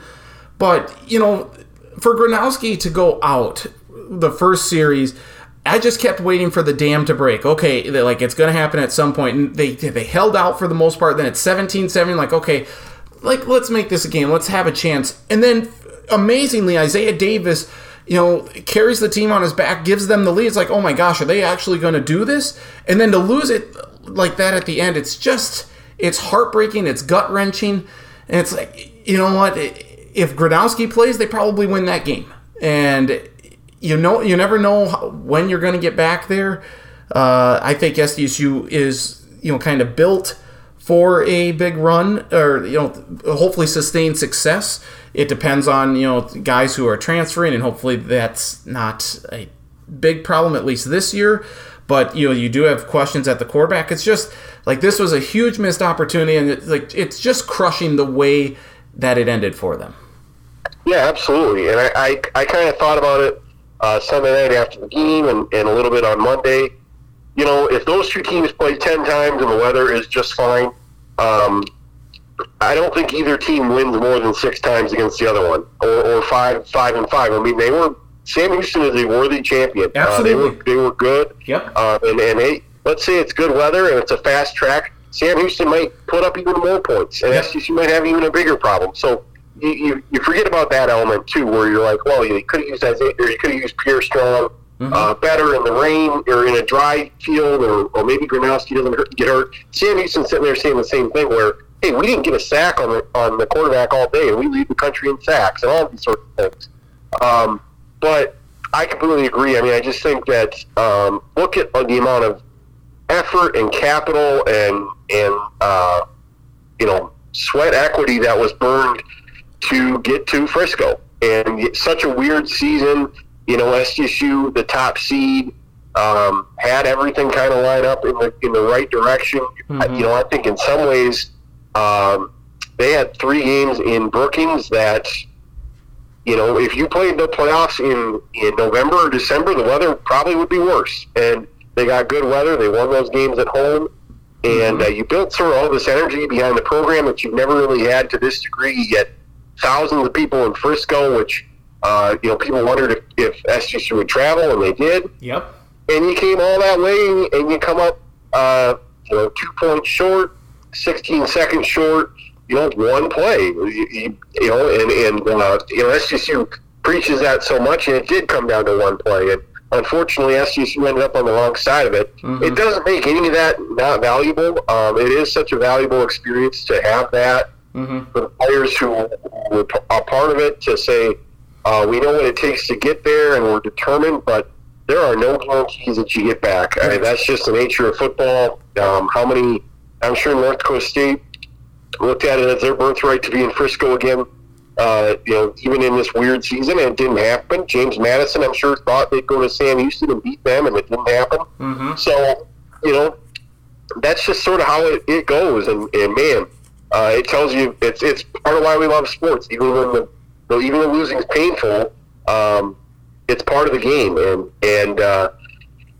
it's going to be we got 108 days now until the season opener at Colorado State, and it's going to be a hard, ability to sort of get past this and say, yep, we're going to head into that season with a clean slate and play at least 11 games if COVID's not a problem, and then you still have the playoffs. And you look at how short the season was, that kind of played in SDSU's favor too, with not having the injuries until the championship. And it just seemed like everything was kind of right there for them. And unfortunately just didn't work out in the end. And hopefully, that month-long break, maybe that will help too, for them.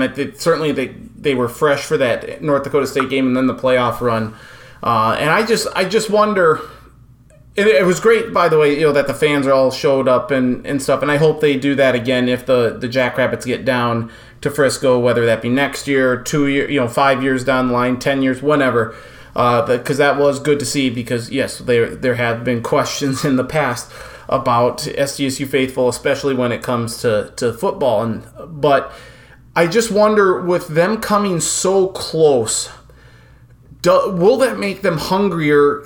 I get it's a short season, or a short break now in between now and then the regular college football season coming up, and who knows, how their bodies will be, how fresh and how rested and everything. But do you think the way this season ended will give the entire team extra motivation headed into this next year?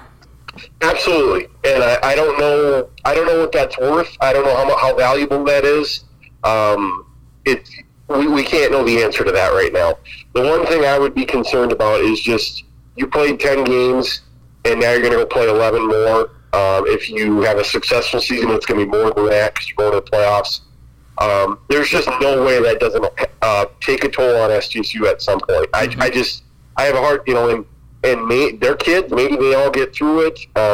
Maybe it's another successful fall, but you played all those games, and Indiana State, for example, didn't, or Montana played 2 games. Yep. Go down the list. I mean, USD played, I think, 5 games. It's just, you've got all this wear on your tires, and some of these other teams don't. So the good thing is, I think SDSU is a deep team. Yep. You're going to have freshmen come in that you don't have on the roster right now. SDSU has a lot of seniors back. I think 12 seniors are going to be back in the fall, somewhere in that territory on the numbers. So those are guys that they're going to be ready. I mean, I think SDSU will be ready. They will be motivated. It's just hard to know what that's worth, Right.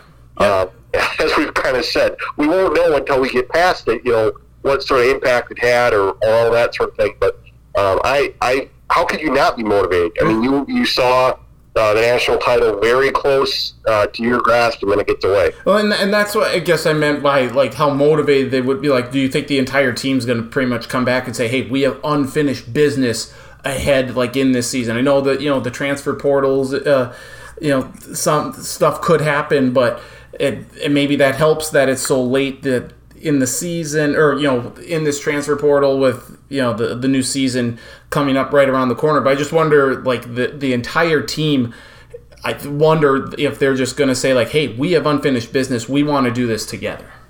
Absolutely. I think the team will certainly approach it that way. It's interesting because I wrote a column last week, and it was kind of tongue-in-cheek, but it was more so talking about all the mantras that SDSU has in football, going 1-0 every play, every practice, every week, the last play like it's your last play, leave nothing to chance. You've been around the SDSU program, you've heard all these things. Yep.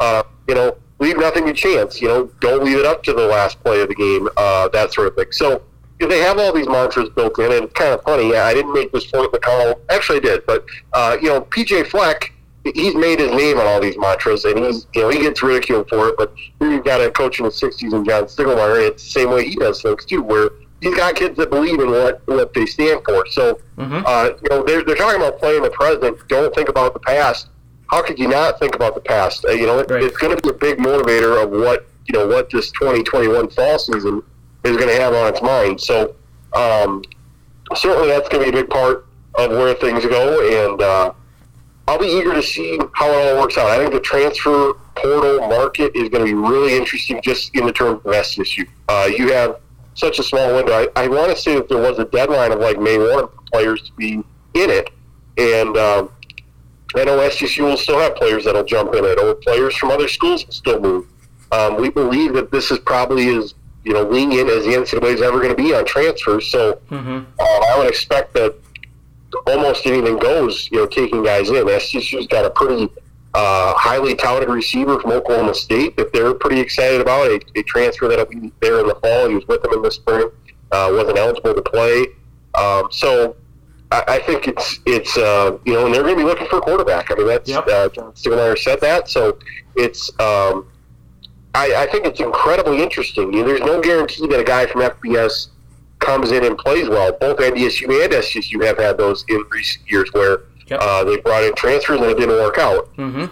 But isn't that such an inviting thing when you look at, here's this team that was 16 seconds away from a national title, and hey, I'm on the bench, I want to play, and you look at SDSU and go, I can help them win, and that is definitely the storyline to watch heading into this offseason. You hope Mark Gronowski can play game one at Colorado State, and that, it's not that serious, but right now it does look serious, and he may not be available. He may not be available at all in 2021. Right. So, SDSU's got some questions to answer, and that also provides some motivation for Keaton Heide if he wants to go out and win the job, because that's certainly on the table too. Yep. I think they are a better team than Colorado State. I think, like, if Gronowski were playing, I think this is a team that would beat Colorado State. Not handedly, but I think they would beat them. Look at it. I don't have it in front of me, but look at SDSU's schedule. There is some room for some victories right off the bat. Yep. So you talk about going into the fall 2021 season, there could be a chance for some excitement right off the bat. It's not out of the question to be talking about potentially the number one ranked team in the country, which I think through all this, I don't think SDSU's ever been the number one team in the country. So that's still one more thing that's out there. And, they talked pretty openly, in this stretch run about how important it was to get the number one overall seed. And that was something I don't think anybody really expected, but they got it. Mm-hmm. And that would be a huge thing if SDSU, you talk about your way to Frisco, getting a top 2 seed is a big way to make sure that happens. Absolutely. So teams got to come to Brookings, and that should be the goal every year from here on out. Now, unfortunately, it means either you or NDSU is probably going to get it because you play each other, and it's usually late in the year, and that becomes a decisive game. But that's what you're looking at. Yeah, absolutely. And to your point on the schedule here, Colorado State is the opener, and then I think we have Lindenwood. And who'd ever heard of Lindenwood? I can tell you that I sure as hell didn't. They're making I believe Division II. Of course, they're famous in South Dakota because former Sioux Falls coach Jed Stuger is there. So that'll be an interesting storyline to watch. But I mean, SDSU should win that game. Yep. Then at Indiana State, well, that should be a win. Dixie State at home. Southern Illinois at home. That Southern Illinois game's going to be tough. On October 9th, but then at Western, home against Northern Iowa, at Youngstown State, and then home against North Dakota State. I mean, I think between, Colorado State, again, which is tough just because it's a Mountain West team, so that's an FBS team, so SDSU is not guaranteed to win that one, but between that and the November 6th, really the most difficult game on there is going to be October 9th against Southern Illinois. Yeah, and I mean, Northern Iowa is always the tricky one as well. But, sure. Yep. And SDSU just kind of always has a habit of losing a game they frankly shouldn't. I think North Dakota would be the game from this last season that they probably shouldn't have lost in retrospect. But, you look at that on paper and you're like, man, there's an opportunity to be 7-0 or 8-0 or whatever the number would be heading into that NDSU game, which I believe is in Brookings. Yes, it is. Yep, that game and like I said, the Southern Illinois game's in Brookings. They have to go to USD, but they get North Dakota at home, so favorable schedule. So excited for the football season, which, as you said, 108 days away from now. But we do, in between now and then, we do have the NHL playoffs. A good start for our Minnesota Wild, beating the Golden Knights 1-0 in overtime. Their game is tonight as we are recording this podcast. I expect them to lose game 2, but I did find, we'll just kind of start there and then go through some of these other series here. Let's just start in the West. I did think that out of all of the possible matchups that the Wild could get, Vegas was the best one because of the success they'd had against them in the regular season. For whatever reason, the Blues are in their head. I don't get why. It just must not be a great matchup. Colorado scores a ton of goals. Didn't want to face them right away. But Vegas, it's just the way that the Wild have played against them this season that made me think, hey, this is favorable. And I picked them in 6. Not saying it's going to happen, but out of any of the 3, this was the one I had the most confidence in the Wild having success at. Yeah, absolutely. It is the right matchup for the Wild. I mean, for whatever reason, they have the Golden Knights have their number at home. I don't believe they've ever lost in regulation at the XL Energy Center. And so it's an interesting storyline to keep an eye on. I think Colorado is the best team in this division, and I think you've got to play them at some point, one way or the other. So Colorado had those games in hand. Were able to get a couple wins at the end of the regular season to get up to that number 1 seed. And you kind of saw, I mean, I don't think Game 1 necessarily unfolded in a way that people would have expected. I think, people are not surprised to see Marc-Andre Fleury, who could potentially be a Hall of Famer at some point, play as well as he did in Game 1. I think Cam Talbot, putting up a shutout in Game 1 was a little surprising, even though he's been a good player for the Wild this season. So they got the job done on that front, and it was good to see. And Ryan Hartman, I don't know if you caught any highlights of the game or not. He had like 4 or 5 golden opportunities, fantastic scoring chances, and Fleury denied him, robbed him several times. So the opportunities were there, but I think Vegas is going to win Game 2, and then we'll see how it goes at the XL Energy Center. But I feel optimistic about the Wild. It's a different Minnesota Wild team than what we've seen in years past in the playoffs. Absolutely. I mean, they have that bona fide scorer in Kaprizov. They have Kevin Fiala. I mean, they have some guys I think you would put. It's kind of funny that Paul Fenton was kind of made fun of for the game breaker mentality, and he certainly had the right to be ridiculed in a lot of ways. But you look at some of these other guys that've got really good lines, up and down the lineup. And let's be honest. I think their best, the career leader in playoff goals, Zach Parise, not really playing in these playoffs, and nobody's really brokenhearted about it because they know what the rest of this team can do. So, and Fiala has been a bona fide player that has really stepped up, and I just think it's one of those things where there is a little bit more pop in this lineup. Which, I mean, how many times did it feel like the Wild had to sort of play this defensive-minded game and try to scratch out a couple goals to win? I mean, that's kind of been their bread and butter for a long time. The other West series, the Avalanche against the Blues, Avalanche lead that series 1-0. The one thing that scares me the most with Colorado is the health of Nathan MacKinnon. I know he's a little banged up there a few weeks back. He scored a goal in Game 1, so I don't know if that indicates just how healthy he is, because we never know with hockey injuries, especially in the playoffs. But, I mean, Colorado's just they're just so much better than St. Louis. So I think that Colorado's going to win this series in no more than 6 games. But the health of Nathan MacKinnon is the thing to watch out for here for the Avalanche and their run to the Stanley Cup. Absolutely. I mean, certainly the motor of their team. And I think you were right about the Blues. They're kind of a bad matchup for the Wild, but I don't foresee the Avs having too much trouble with them. I mean, there's just so much talent on Colorado's roster. Obviously I'd like to see the Wild do well. I'd like to see them beat them, but I think Colorado's got to be kind of staring at that lineup, and people kind of looked at them last year going into the playoffs, saying, "Hey, this should kind of be their year." And I think people kind of look at them the same way, like you should be able to make a big time run. But these playoffs are going to be weird. You got to play division teams. The teams have been playing all year. You got to play them in the first 2 rounds, and then go to the 3rd and 4th rounds, and now you play teams you haven't played all year. It's going to be weird. It is, absolutely. Let's go to the Central Division here, where the Battle of nothing says playoff hockey like the Battle of Florida, with Tampa Bay and Florida. And I don't know if you caught any of that Game 1 on Sunday night after all the post game stuff down in Frisco, but that was as high intense of a playoff hockey game that I can recall, especially a Game 1. Great power play, Nikita Kucherov. No, was it Nikita Kucherov? Tampa Bay's, I'll get it here. But their power play was great. There were some fantastic saves. There was fighting. Obviously, the in-state rivalry helps things. Miami really shelled out here for the... It was Kucherov. I was right. I second guess myself here, but he had a couple of power play goals after not having played during the regular season. I think Tampa wins this series in 6, but I mean, it's the intensity is going to be something else.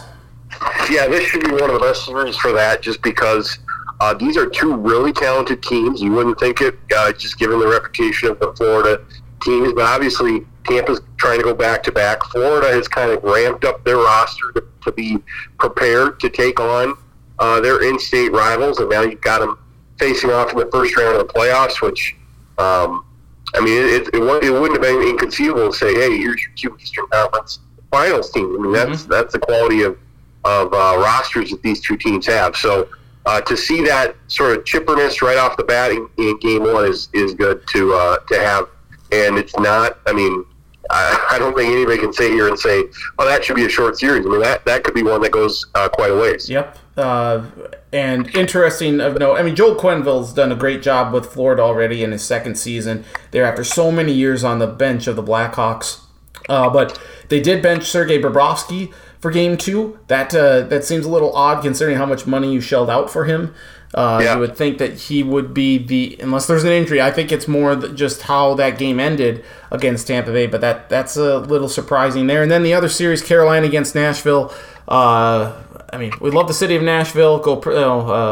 Beautiful town, beautiful city, great hockey town for being in the South. But they're just no match for Carolina. Carolina is so good, and the Hurricanes should run through this team no more than 5. I think the Hurricanes, quite frankly, are probably the favorites in the East, or just favorites. I would say certainly. I think the favorites in this division, even ahead of Tampa Bay, to reach the semis.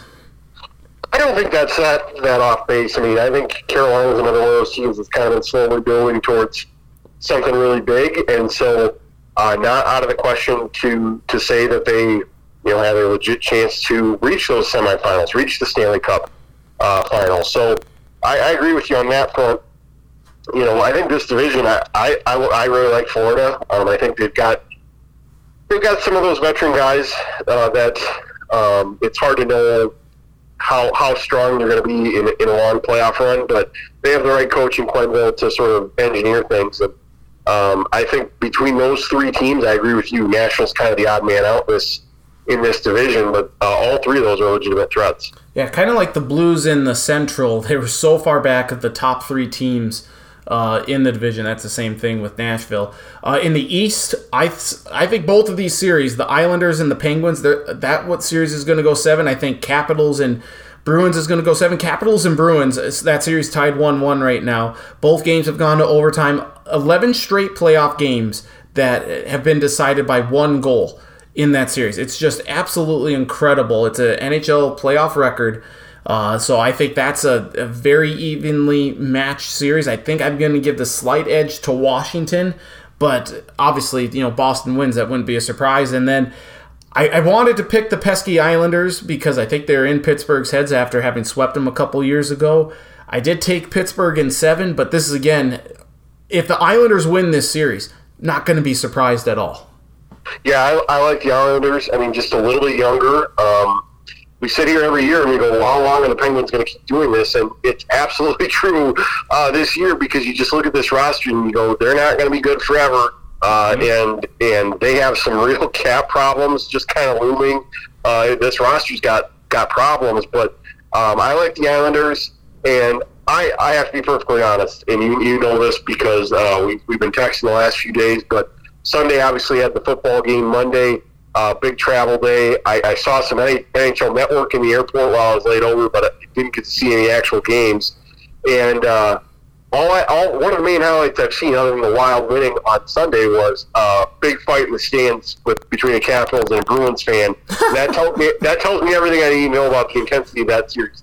Absolutely a contender to go 7. I agree with you. I think the Capitals will probably win that, but they've got some problems on the defensive pairs. They're kind of trying to figure out what they're going to do. Obviously, you got the ex-Bruin Chara in that series, which is kind of a major storyline as well. Yep. He is up there in age. So, I would expect that series will be a 6 or 7 game contender. Absolutely. And finally, in the North Division, which, by the way, I do like these different divisions. Yes, the the teams all had to play each other, 7 times, 8 times, or whatever in the regular season. But I do like the different divisions that we've gotten this year.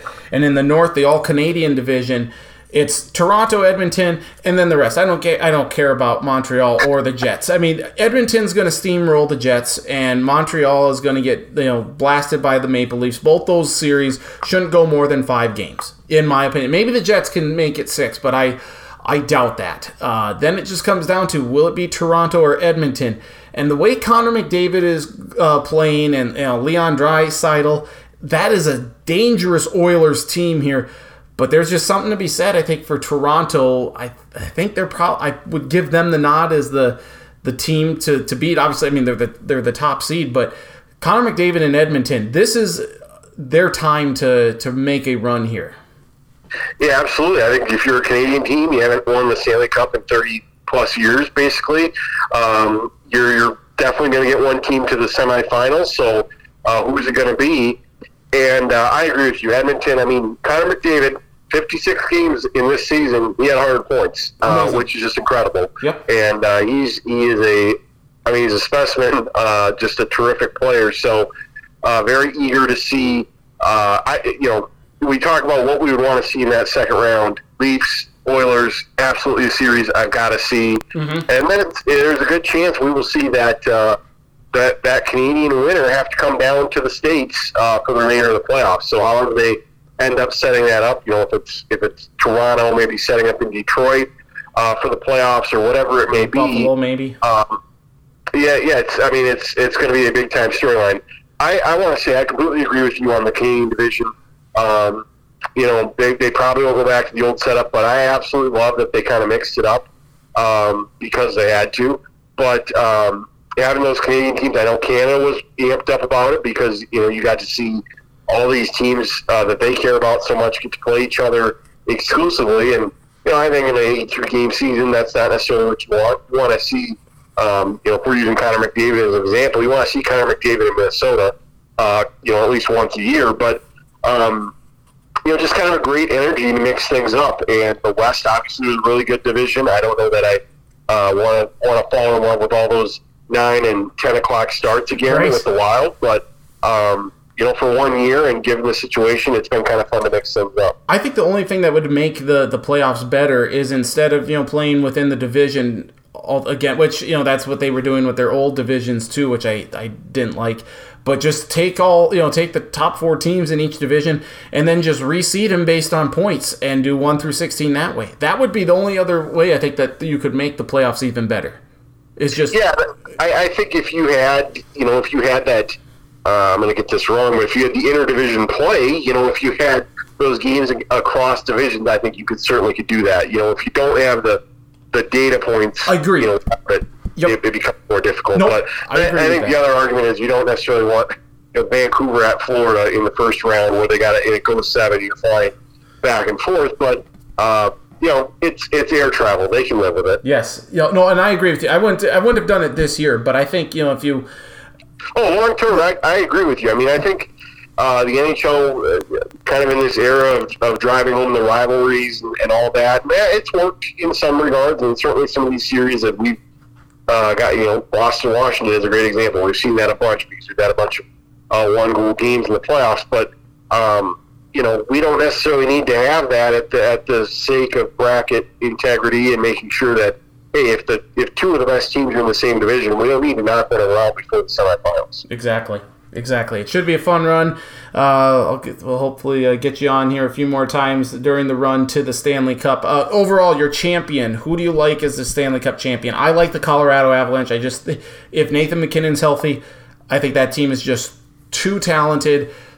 Can score too much, and I think they're going to take it over Carolina. Yeah, I'm trying to think if this might have been my pick last year, but or if I have the same matchup at least. But I'm going to take Tampa Bay over Colorado. Okay, that's a good pick. And Tampa Bay would be back-to-back Stanley Cup champions then. Yeah, something that I don't think has happened since the mid-2000s with the Penguins. So. Yes. Yep, and before that, it was like another 15 years, I think, with the Red Wings. So right. it doesn't happen often. It definitely doesn't. Well, I'm glad you're home safely. I'm glad you had a good time in Frisco. I wish it would have been a better result. But great work, and look forward to talking to you throughout the NHL playoffs. Thank you, my friend. Sounds good, Stackin.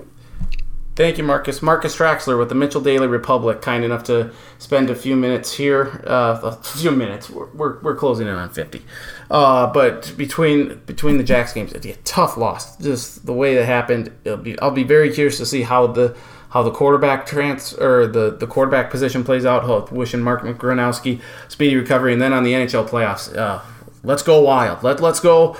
But the NHL playoffs have been very good so far, and we'll definitely be keeping tabs on that throughout the Stanley Cup playoffs because they have been good. Last year on these networks of NBC before they moved to ESPN and Turner. I'm sure TNT, TBS, maybe True TV will broadcast a hockey game. Who knows? But that will do it for this week's edition of the Sports Block Podcast. Appreciate you listening. Hope you enjoyed it. I know it's a sad state of affairs with SDSU coming so close to winning the FCS National Championship. But appreciate you listening as always. You can find this on podcasts.com. You can follow me on Twitter at Andy Stacken, Travis Crins at Travis Crins, Marcus Traxler at Marcus Traxler. A link to the podcast posted middle to later part of each week. Also on Facebook under Nathan Stacken. So thank you for listening to this week's edition. Good job, Jackrabbit Nation. Way to show up and just cheer your hearts out. It's difficult, but I'm hopeful that this is the beginning of a decent run here for the Jackrabbits of getting down to Frisco, and hopefully they'll be able to cement it with a victory here and a national championship soon. But enjoy the NHL playoffs, the NBA play-in tournament, and the playoffs start on Saturday. So we'll definitely preview that in full next week with Travis. So for Travis and Marcus, I'm Nathan. Thank you so much for listening to this week's edition of the Sports Block Podcast. Again, hope you enjoyed it. It'll be all right, SDSU Nation, Jackrabbit Nation. It'll be okay. We'll get them in the fall, hopefully. And I say that now as maybe I'm just saying that more to myself. But have a great week.